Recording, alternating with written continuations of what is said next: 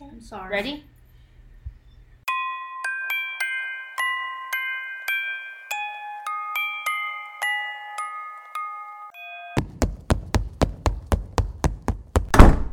Hi, welcome to Murder and Mystery. I'm your host, Summer. And I'm Lisa. And we're here with a couple of guest hosts, our wonderful mom, Gina, and my wonderful daughter, Clarissa. Today we are going to be doing something a little different. We're going to call this our Campfire story segment. We haven't recorded in a couple weeks because our mom has been in the hospital, been very sick, but luckily she's feeling a lot better and she's with us today. And we are going to... she's raising the roof, guys. We're excited that she's out.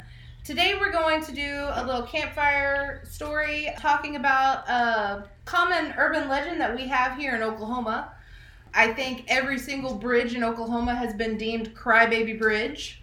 And there's always tiny little variations to the story, but everybody has one. I know growing up in rural Oklahoma, I heard about it from the time I was very small, old enough for it to scare me, and stuff. So today we're going to do a little talk about that, and I think Summer has some information about some in different states, right? Right. And stuff, so we're going to delve into that urban legend a little bit. We have some dogs really wanting to guest star today as well. Yeah, Peter decided he really liked his debut last time. Yeah, so Peter's become a little bit of a fame hound. And so I guess I'll get started even though I've been talking this whole time. Yeah, Lisa, jump right in. Jump right in. Here we go.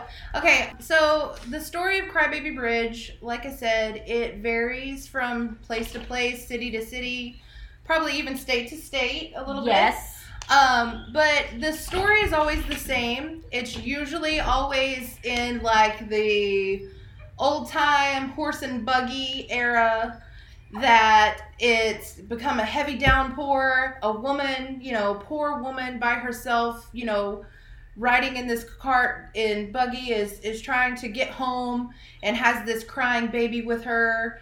And something always happens. The horse gets startled, lightning strikes, she can't see and runs off of the bridge. Something always happens and a woman loses her baby. And it is said that if you go to these bridges at different times of the night, right? Mm-hmm. It's midnight or 3 a.m. or, whatever. You go there, you can hear the baby cry, and a lot of times they say that you can hear the woman calling for the baby. So right now, if you listen really hard, you can hear my daughter's baby crying, Peter, in the background, because he really wants in the house right now. We have crybabies all around us. Between my girls and her dog, we're set for crybabies. So I asked Mom to come on to the show with us and talk a little bit about her experience, because these things go back as far as almost anybody can remember. I'm not going to age my mother, but it's been around since she was a child, which means it's been around for a long time because I'm 32, so it's been a while. And Rissa, Summer's daughter, is only 19, and I'm sure she's heard of it. So there are these things, it's just a circular urban legend, that's kind of everywhere. Mom, do you want to tell us how long ago you first heard about Crybaby Bridge or a legend like that? Oh, well, first time I heard about it was back when I was in high school, which was in the 70s, people, and stuff. And the legend that I heard was that there was a lady, and she was actually in a vehicle, a car. Oh, okay. Driving around the bridge, and it was rainy and storming. And her husband was chasing her. Oh, wow. And she ran off the bridge, which had no sides to it. It was just a little like bridge. A rural bridge? Yes. Was it? Okay, yeah. And drove off the side of it. And both her and the baby was taken downstream. And she died in the wreck. And so, and I have done this. I have went out there at midnight several times. And you can actually hear a baby crying. And see a light, like car lights, back off the creek, and hear like something yelling, calling for the baby. Okay. Do you recall where this bridge was? It was somewhere by Sapulpa. I cannot for the life of me remember where it's at. Okay. But it was out by Sapulpa. Okay. Which is local legend around here. The Sapulpa, area a little south of Tulsa. is pretty local to us.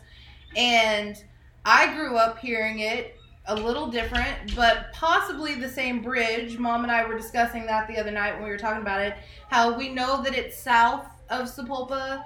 It's in a rural area, back road, like dirt road, was where I always heard. That makes sense because when I was doing a lot of my research, I found that a lot of people were saying the original Crybaby Bridge in Oklahoma was in Kellyville. Right. And that's, of course, south of Sapulpa. And so that one, the bridge no longer exists, the road no longer exists, so you can't get there anymore. So obviously we can't go find that and try to get some video or anything. Yeah, but there was also a couple of articles that I found that talked about the bridge there in Sapulpa off of 66 going to the old movie theater being the Crybaby Bridge. Oh, wow. But that doesn't really make sense to me. Yeah. Because there were just a couple of things there, but nothing that had any substance, and there was no stories for that one. I mean, in my research, and of course you guys might not have caught on to it yet, but some of you may have. Summer is our little bookworm, our resident researcher. She has bullet points on bullet points and, notes on notes on notes. I take a little more of a casual approach, but one thing that was common in all of the reading that I did was the fact that almost every single bridge in any town, especially small towns, in any town in Oklahoma, because that's just where I had researched in Oklahoma, has a quote-unquote Crybaby Bridge. Mm-hmm. Okay, Rissa's raising her hand. She's very formal. Rissa, your turn. What? Well, I grew up over in South Texas by Mexico, and we had a version of that. Was it the Rio Grande? Was there a bunch of babies? Yes. It was the Rio Grande River. Oh, okay. Sorry. But it was one baby and one woman who actually drowned her baby on purpose.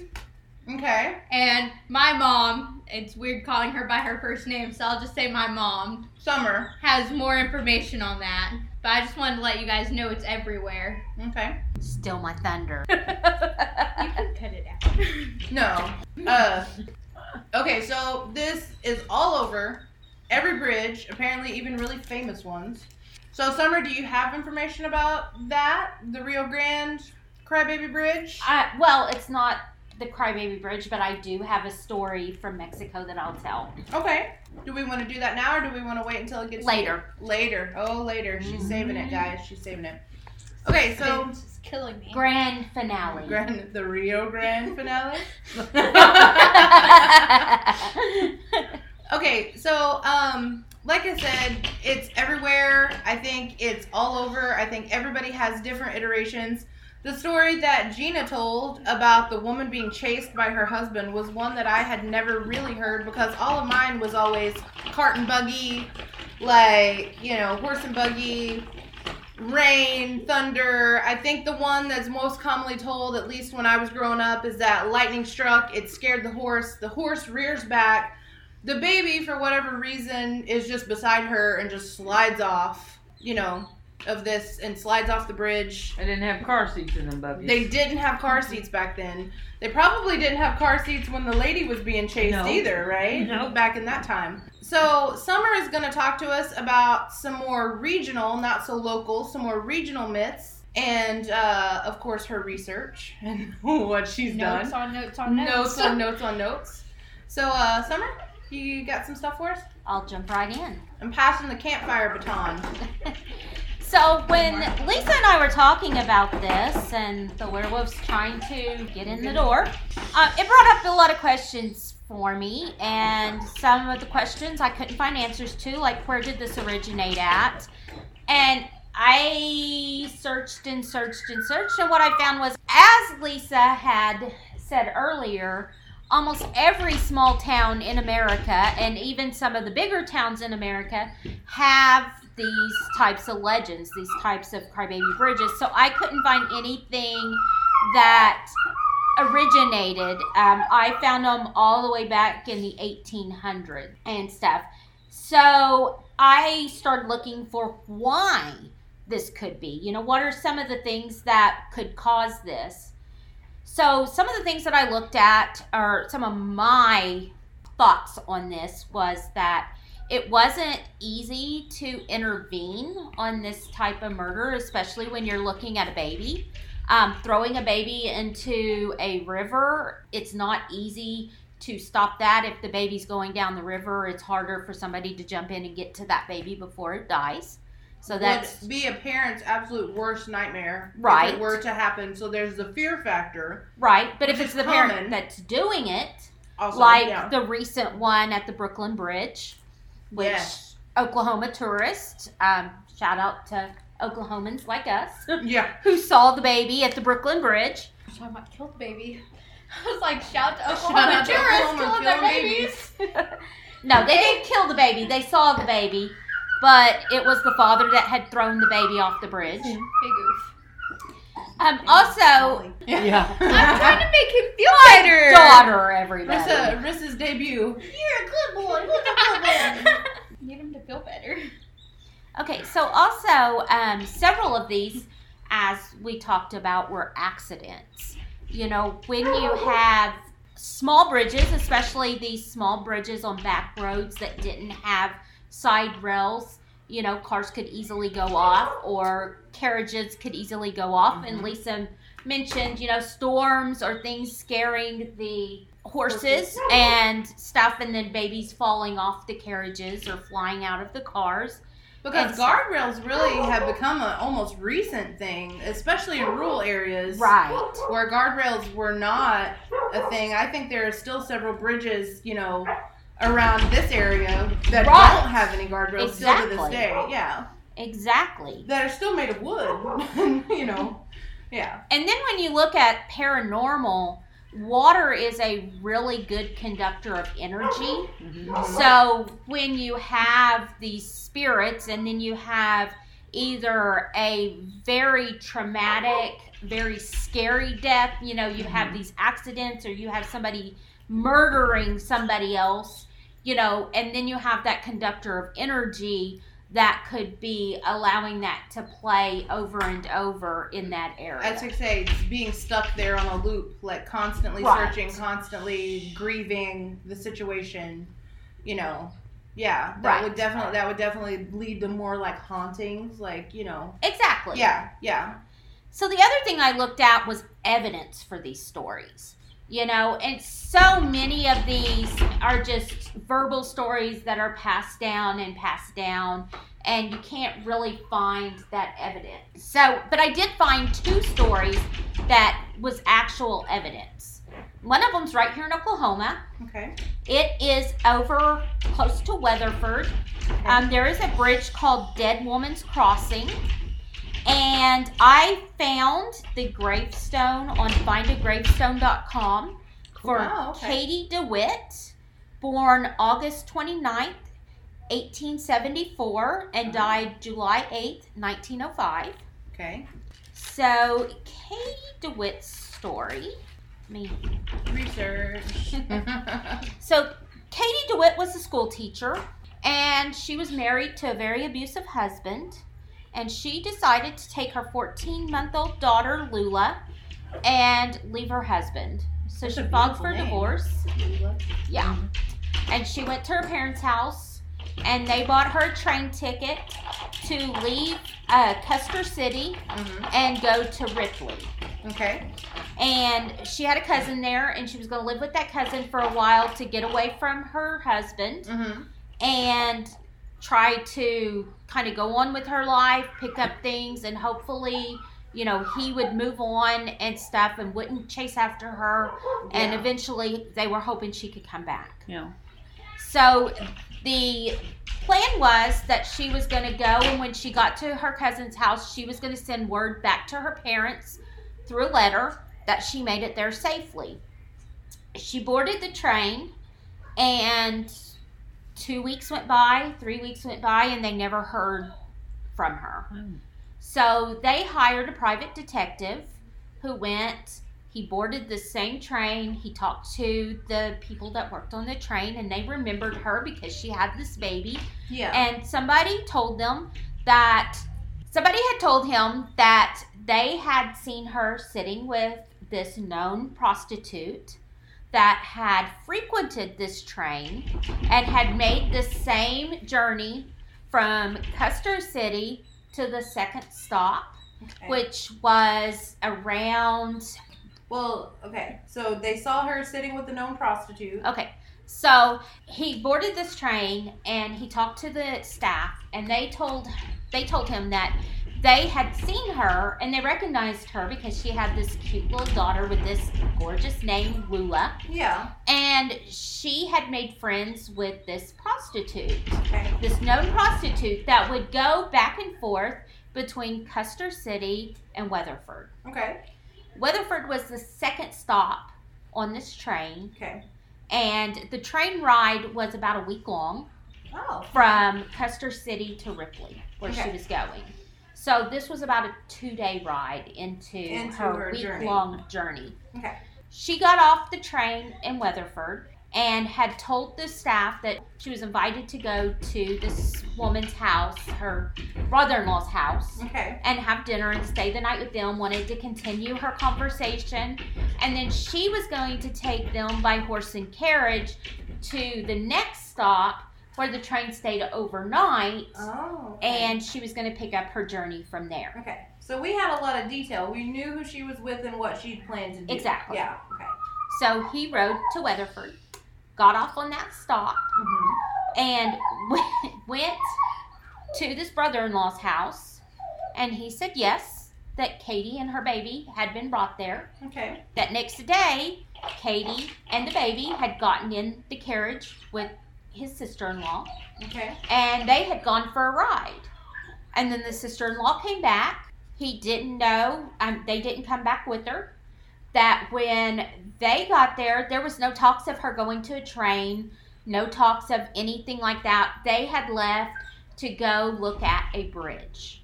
He was going to go show her this bridge that she had frequented because she thought that it was a really nice place to rest and relax. Okay.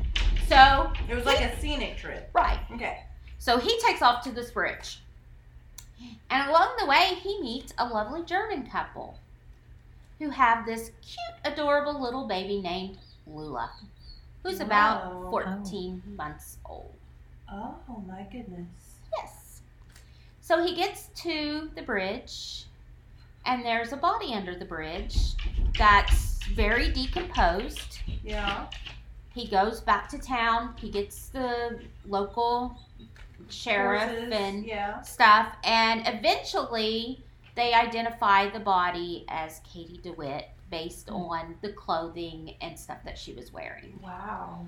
So it was suspected that she was, that this known prostitute that she befriended Yeah. was actually working with Katie's husband, Oh. and that he wanted her murdered, and that they gave the baby to this other couple because if he ended up with the baby, It then was they would know suspicious, yeah. what had happened. Oh, But my he was goodness. so angry over her leaving that he had her murdered.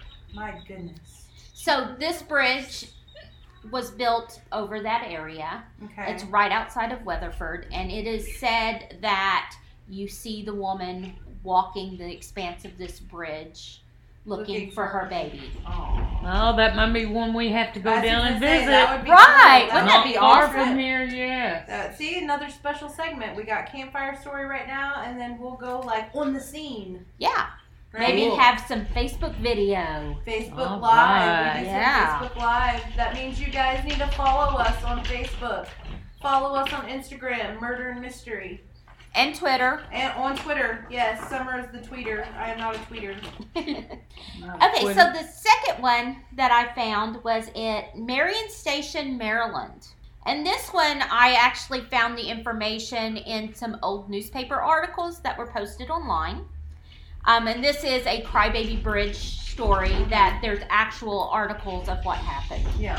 So 3-year-old Annie Connor was riding with her mother in a horse-drawn cart on July 29th, 1875. They were coming in from town. It was storming and the thunder scared a horse. As they were going over this bridge, the horse, like Lisa had mentioned before, the horse kind of started and it bucked up, and that turned the cart over. The baby flew out, and 3-year-old Annie drowned in the river. Oh no. It was said people rushed to help because this was in town, and the water was running so fast from the storm that the baby was washed away, and you could hear the baby screaming as it was rushed away in the river. So I found newspaper articles that showed Annie Florence Connor, born December 10th, 1871, and died July 29th, 1875, and cause of death was drowning. Goodness. So they say that on that day, and this is during the day, you can hear her screams as she drifts down the river. Now, where is this at? This is in Maryland. Yeah. Oh, let's go there. I think we can ride that off. And So those are two that I found that there was actual solid proof. Yeah, that there could be a haunting in those places because there were deaths recorded in those places. That's cool. Wow. So, and then the last one that I have is a legend from Mexico, as my lovely daughter already talked about a little bit. So I've heard different versions of this legend. It is told everywhere in Mexico and South Texas and stuff. It's a story that's told to scared kids. It's one of those campfire stories. It's one of those, don't go outside at night because La Llorona will come and get you. I think it's been made into some movies and stuff. Cross your mother. Don't cross your mother. Don't cross your She'll mother. throw you in a river. Yeah. There was a movie just like a year or so ago that came out. Right. Big production came out in theaters. Right. Yeah. So the story that I heard the most often was set like way back, like in the 1800s. And you had this very pretty Mexican girl living in a small little Mexican town. And she met a very wealthy American man that came through, fell in love with her, and basically he was a wealthy businessman who came and went often. He was gone for long periods of time, and they had a couple of kids. And after a few years, as she got older, she started noticing that when he would come back, he would only spend 2 or 3 days with them, and he spent all of his time and paid all of his attention to the kids and less attention to her. Mm-hmm. And then one day he shows up and he tells her that he wants a divorce, and he shows up with this younger woman. Oh no. And he plays with the kids and he loves on the kids, and then he leaves. So to get back at him, she's heartbroken and she's angry. So she takes the kids to a local river and she drowns them. Oh man. And when she realizes what she's done, she is so devastated and heartbroken because she realizes out of anger she killed her own kids. Mm-hmm. She kills herself. And when she kills herself, she goes up to heaven, and they tell her that she can't get into heaven until she finds the souls of her kids. So she travels the river at night and travels the local villages looking for the souls of her kids, but she can't find them. So she snatches kids that she finds outside at night, takes them to the river and drowns them, trying to use their souls to get into heaven. Oh my goodness. Oh my That's a good one. That's Yeah. a good. Wow. That is Right. crazy. See why I left it for last? Yeah, that's Yep. a grand finale right there. Although we have an even better story. Because my daughter is going to tell us her story about the axe murderer in our house that we were living in last year. This is a turn off your lights and grab a flashlight scary ghost story. I mean, Yes, get your popcorn out. get your popcorn out, get ready. Oh, this is the actual typical campfire story. It really is. So Yes, let's very hear it. No, scary. no pressure, but No pressure. deliver it. Okay, so I guess it was a couple years ago. I was about 17 at the time.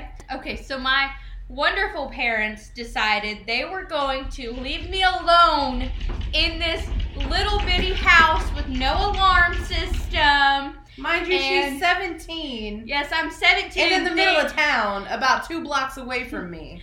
They did leave me with the car. Yeah. Okay, so I had gone out and got myself some Whataburger, and I was eating my fries, watching American Horror Story, and I hear this banging on, I don't even know. Like, I was just sitting on the couch. My bedroom door was open. You could kind of see into it, but not much. But you could see the mirror if you leaned far enough. And so I kept hearing this banging, and it was like, and it freaked me out. Of course, I'm watching this American Horror Story episode where these people break into a man's house and tar and feather him because of what he did to his daughter. And so I'm like, hey, there's someone in this house with me. And I'm freaking out. I had my little dog, Abby. I didn't have Peter at the time. So I had a little dog and then a cat. And I was so freaked out. I couldn't move on the couch. I was like, if I lean forward and try and look into my room, I'm going to make eye contact with this big, scary man banging an axe on my dresser, and he's going to know that I know he's there. Just so you guys know, she's sitting in the living room where one of the entryways into the house is. The other entryway into the house is behind the couch, and this axe murderer would have had to come in behind her, slip between the wall and the couch, and go past her into her bedroom. Okay, but To go past her behind her, to go bang on her dresser with an axe. Okay, but as you guys might remember from the beginning of my story, I had gone out to get Whataburger. And lock the doors. Okay, but these were like little bitty locks, not very safe. And the door was locked when she came back. He could have locked the door from the inside after he got in. After he broke the lock coming in. Yeah. He fixed the lock and then he came in and relocked I it. didn't test the door and see if the lock was still working. I just unlocked it with my key and walked in. And so I'm hearing this person banging on my dresser with an axe. And I was like, I can't let him make eye contact with me because then he'll know I'm there. I was planning escape routes. I was like, okay, I'm going to go find the cat. I'm going to get the dog very quietly, go out the back door, go around. I'll have to duck because my dresser or my window in my room was off to the side. I would have to pass it. So I was like, I'm going to have to be carrying these 2 animals. And her window had an air conditioner in it. Yes, but you could still see out of it. Why didn't you just walk out the front door? Because you're in the living room. He could see me walking from the up from the couch. He could see me go to the front door, and then he'd know and he could kill me before I got outside. Question. If he came in while you were at Whataburger, wouldn't he have already known that you came into the house? Yes, but he doesn't know that I know he's there. But And what if you just went? What if you just went outside? He wouldn't know Because- you were just going outside. Yeah, but I would have had to bring the pets. Would you I have stood up couldn't- and said, "There's an axe murderer in here. I think I'll leave." No, but he would know something's up if I grabbed the pets and took them out the front door. But he wouldn't have known something was up if you had gotten up and walked to the back of the house, walked out the back door, went through the alley and around. Okay, but I didn't think that much. I was like, I'm gonna quietly grab the cat, and then I'm gonna act like I'm laying the dog outside. And then when we get Out the- outside, Back door? yes, out the back door. And then when we get outside, I'm going to pick her up, and I'm going to walk around. I'm gonna have to crouch down, holding these 2 pets when I get to my window, and then go out to the car, and then I was gonna call Lisa and be like, hey girl, there's someone in my house, I'm coming over. So long story short, she had a plan. Yes. This person was going to murder her, but she had a plan to outsmart the axe dresser banging guy. Yes. Yes. And then when I was trying to execute this plan, I started walking through the house, and I kept hearing it louder, and I was like, okay, maybe this guy's in my parents' room. and I was just thinking he was in my room. And then I went over there and I realized I could hear more by the garage door. Because we had a door that opened up into the garage. And I was like, okay, maybe he didn't break into the house at all. Maybe he's in the garage. Because maybe we just left the door from outside going into the garage unlocked. Because there was an entryway through the back door, or through the backyard. And he's locked out in the garage. And he's waiting for me to be like, hey, what's that noise? And go into the garage like every stupid girl in a scary movie. Yes. Going into the basement to figure out what's going on in there. And I was like, I'm not going to be that girl. So That's right. I kept listening, and then I finally realized it was the ice maker.